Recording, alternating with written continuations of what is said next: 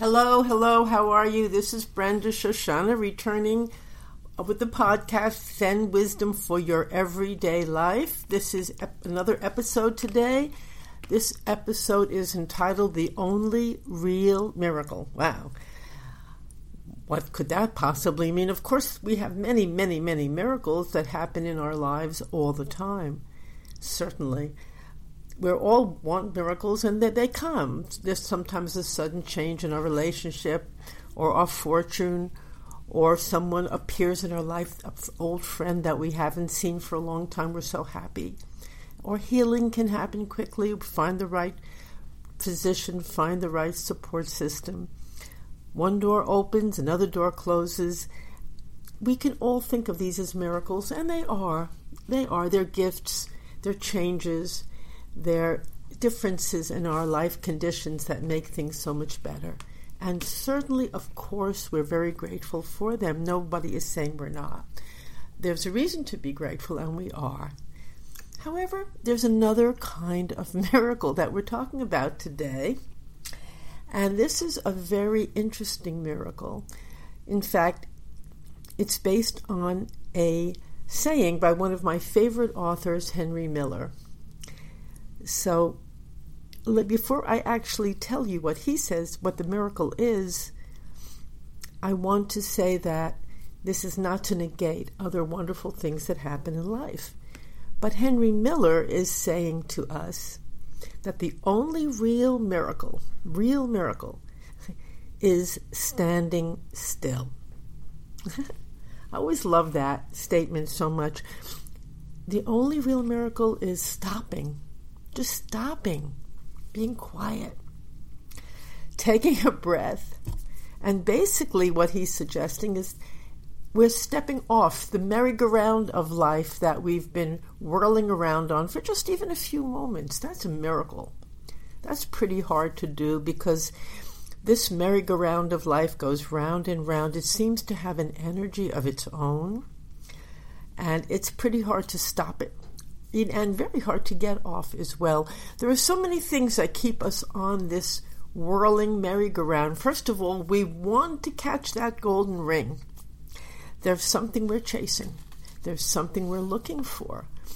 And it feels like it's fun. Am I going to get this golden ring? And that's one of the fuels that keeps us going round and round on the merry-go-round.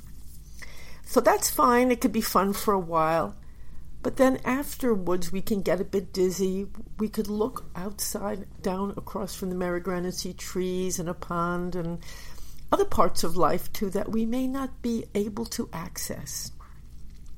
So our wishes, our beliefs, our needs, our dreams keep us on a merry-go-round of life, keep us going endlessly, almost unconsciously, almost automatically. As if we just keep going like robots sometimes in our life. So that's what he's referring to. What a miracle to just stop. Just for a little while even, to stand still, or to sit still, or to be still. Just to stop. If we can manage to do that, if we can really stop for a few moments and get off that whirling ride, something brand new has a chance to happen. First of all, when we're quiet and still, we have a chance to really look at the merry-go-round and what it is that we're really chasing after. What is it? What is this golden ring really that's keeping me going like this? And what's going to happen when I get it? Is it really worth putting all my fuel and my life's force into this? Will it give me what I'm really hoping for? Or perhaps it's not the golden ring at all. It's just the thrill and excitement of catching it and saying, wow, look, I'm a winner. I caught it. That can be fun. But is that a fuel for an entire lifetime? And what price are we paying for this? That's a very big question. What are we missing along the way if we're going around and around, just going after one golden ring or another? Something else that fuels this ride is that we think we have problems. We do have problems, so many things that have to be handled. And once one situation or problem is handled, another pops right up. Once we pay one bill, there's another one coming along down the road.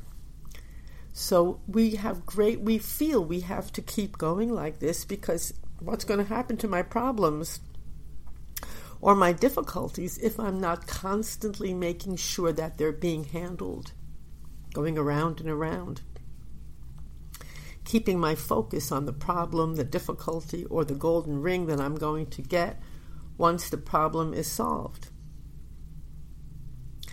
We very seldom stop to say, well, what kind of a solution have I found to the problem? Is this solution bringing me real satisfaction?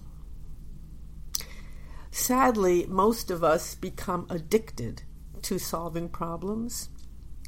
And this addiction itself guarantees us that there will always be an endless supply of problems to be solved. If you have an addiction and you want something, it will keep appearing and appearing in your life because you're attracting it, because you need it. It's almost like air that you breathe. My God, who will I be without my problems? Who would I be? That's a very interesting question. It's an important question. It could be very scary, the idea of absolutely just standing still, doing nothing, being no one, just being there, while the merry-go-round is going around and around. But when we're able to do this, something really new can happen. And what that is our problems can still go whirling around on the merry-go-round, but we're not spinning with them. We've stopped the spin. They can spin around. But now we're standing on the side, enjoying the breeze perhaps, or the sky, or maybe a beautiful little child passes by and we're playing with the child. Wow, there's such a beautiful world beyond the merry-go-round. Who knows what we'll see there, what we'll feel there, what we'll find there. We've not really taken the time to look, because the obsession with the golden ring and with solving the problems, it just keeps us living with blinders on. And things that don't seem important can be very important and can be very precious and very delicious. The wonderful Zen master Suzuki Roshi has a little, terrific suggestion, and he suggests that we enjoy our difficulties. And I always loved it when I read that statement of his. Enjoy your difficulties. Wow. At first I thought, how can we do that? What does he mean? But really what he means is that when we're endlessly involved in solving problems and in dealing with difficulties, there's really little enjoyment to be had in the usual way, when we're whirling around on that merry-go-round. But when we've stepped to the side and stopped for a few moments, we can then enjoy the day, enjoy ourselves, and we may even see that what we're thinking of is such a problem. It's not even a problem. It's just a gift that we've been given to play with. Oh, yeah, that's happening. It's coming and going like everything else on the merry-go-round. It's not life and death. It's a condition we've been handed, and there must be many ways of being with that condition. In fact, that problem or condition could hold a secret key with a completely new answer when it's looked at differently, when it's related to differently. We're not taking it as a matter of life and death. We're looking at it with a broad perspective.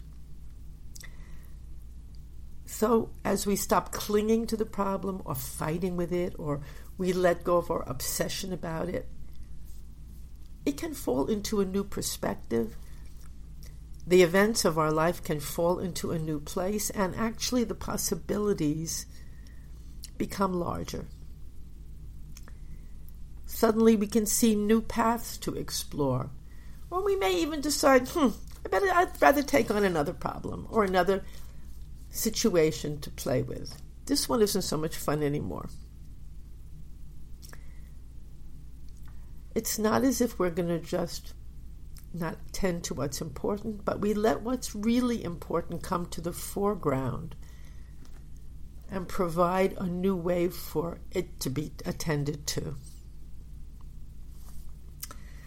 I really would like to suggest that you just try these out. You know, these are words I'm saying, they're thoughts, they're ideas, but it's so wonderful when we put it into practice.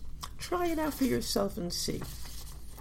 Why not just try to take a moment and notice how you go around and around on your own merry-go-round? Just notice it. That very noticing is actually a form of stopping. Where are you whirling to, and how does that feel? And how far away is the golden ring? Is it what you really, really want? Or how long will it be before you start whirling again, looking for something else? These are very important questions, and when we stop, we're able to attend to them. When we stop, you just let yourself be where you are and take it all in. And let whatever it is that's happening happen. Enjoy the time. See what appears. See what it is you truly would like to do with the day, where you might really want to go, rather than around and around. As we practice stopping and taking our hands off the world, the real miracle becomes clear and alive. That real miracle is you. You're the miracle. You're it. You have it. You know it. All the possibilities are alive within you when you take the time to stop and let them appear. I hope you enjoyed our little talk for today. I enjoyed being with you, and I thank you for coming along for the ride. If you would like to hear more of these talks or communicate with us, the website is zenwisdomtoday.com. They're also available on iTunes, Google, and so forth. And thanks very much for listening and being with us. Again, if you would like to communicate with me, my personal email is topspeaker@yahoo.com, or you could leave a message on the page, zenwisdomtoday.com, or anything that works for you. Thanks again, and have a beautiful day. So good to be with you.